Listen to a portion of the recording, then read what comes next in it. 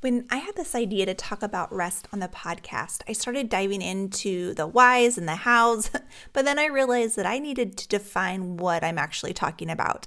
Because as someone who doesn't know how to rest, I don't actually know much about it. We can each have our own ideas about what rest is and how it feels. So I went to the good old dictionary and looked it up. And it said it is the act of ceasing work or movement in order to relax, refresh oneself, or recover strength. I thought it was really cool because it says the act of ceasing, but I don't like to cease. I like to go. I like to do things. I like to take territory. So the act of ceasing and rest, it makes sense that I am not really good at it. So it doesn't happen on accident either, right? Because ceasing is an action. It's something you have to be intentional with. And the 3 R's that followed it were relaxing, refreshing, and recovering.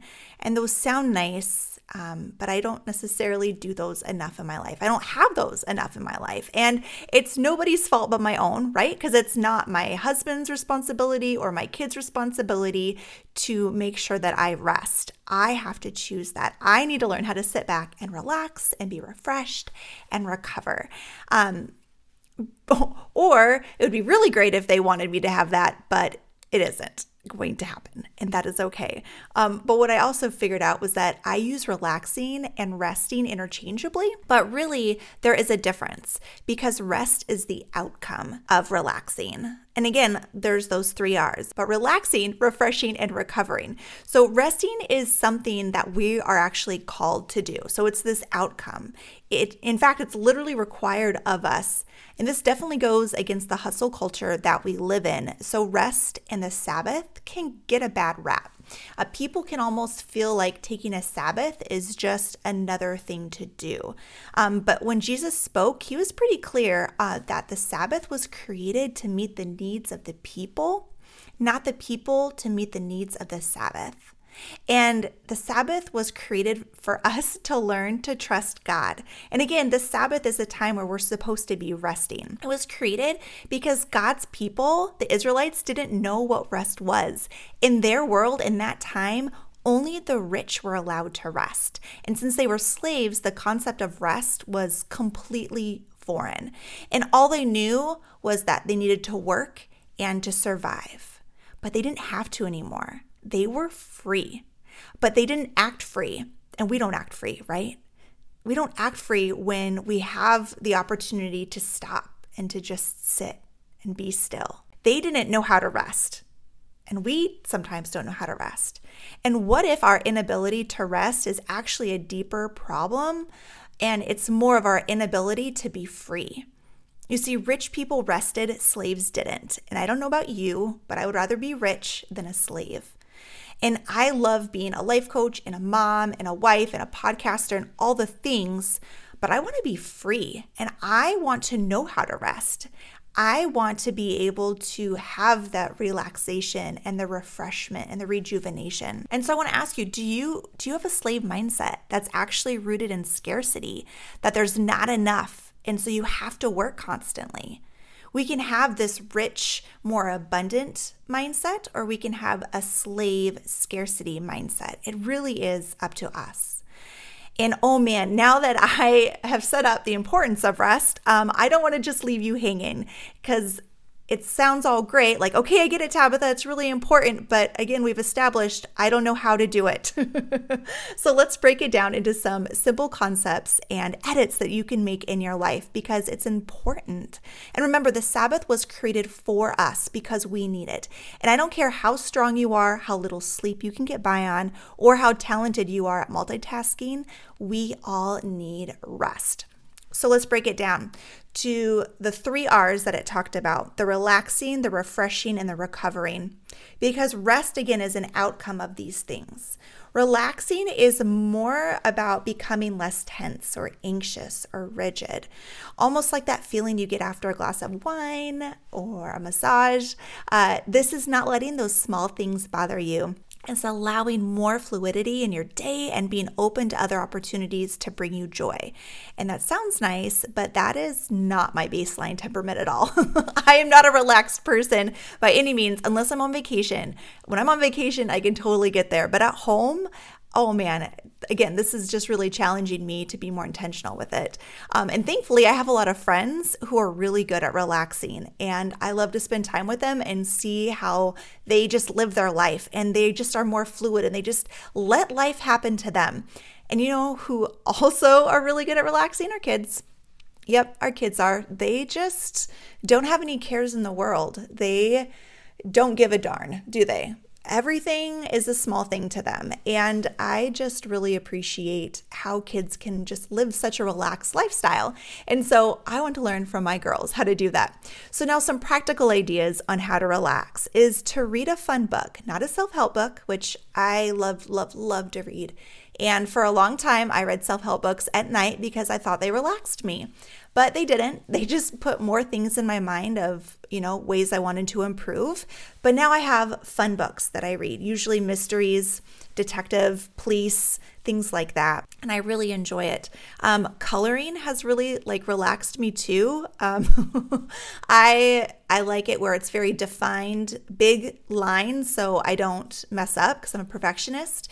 I love listening to gentle music, getting a facial or massage, laying next to a fire, and then also progressive muscle relaxation. This was a technique I used when I was a therapist in a mental health unit, and we would kind of walk through this tactic. I'm not going to do it on the podcast, but I really do suggest kind of looking up progressive muscle relaxing. It's something that I do at night when my mind is going a million miles an hour and I just need to relax my body and my mind and my soul. It is very, very helpful. So the second way, an outcome from rest, is feeling refreshed. Again, this idea of rest is a complex topic, right? You can go and, get a massage, but maybe you don't feel rested because it wasn't the outcome you wanted, that you needed to maybe feel more refreshed, which refreshment is giving this new strength or energy. It reinvigorates, it revises, or even updates your perspective so you can appreciate something more. Feeling refreshed is like waking up from a fantastic nap where you went through your entire sleep cycle, or hearing a new song that inspires you and makes you feel equipped to take on the day. Maybe it's even just sitting down and drinking a hot cup of tea or coffee.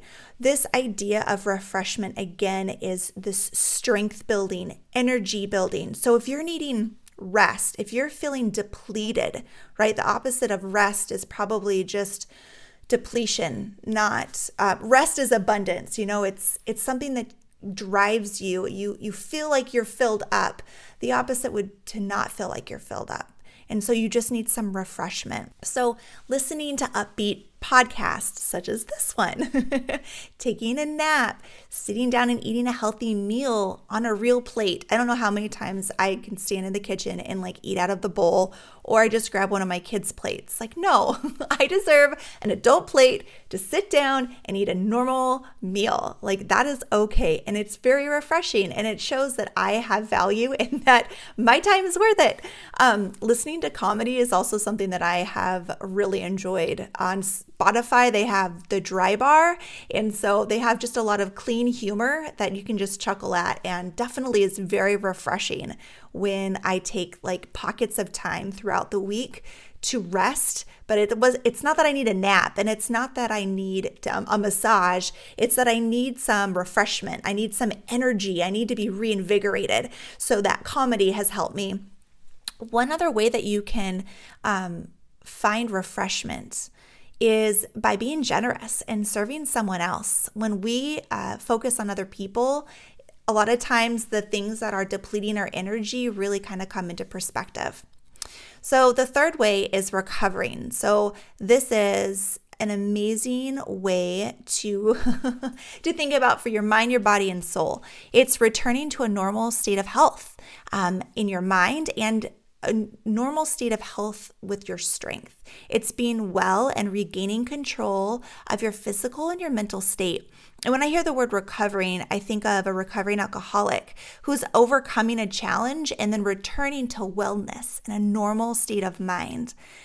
I also think of training for a marathon and how I was very intentional about taking care of my body after the long runs. And we have so much stimulation in the world and so many things that want our attention. Recovering is really important. Resting with the outcome of recovering means that we must identify when we're outside of our normal state of health, mind, and strength, and then choose to rest so we can recalibrate and get back to wellness. Recovering is more of this recalibration. Again, just kind of getting strength and realizing that, man, I'm just not feeling myself. I need to get back to that wellness, getting that control back. So some ideas for recovering is taking a nap. They suggest less than 30 minutes or an hour and a half. So it's like a 90-minute sleep cycle. So I guess that'd be 160 minutes. So it's very interesting to look into napping. But anyhow, try to take less than a 30-minute nap and you will feel very much recovered.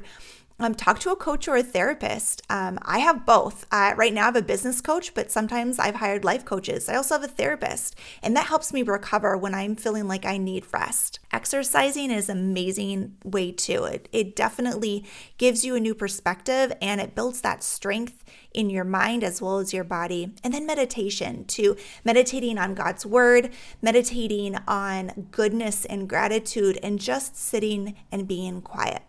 So bottom line, rest is not one activity, right? When you say you want to rest, it's not just going and taking a nap. There's so many things that we can do to rest.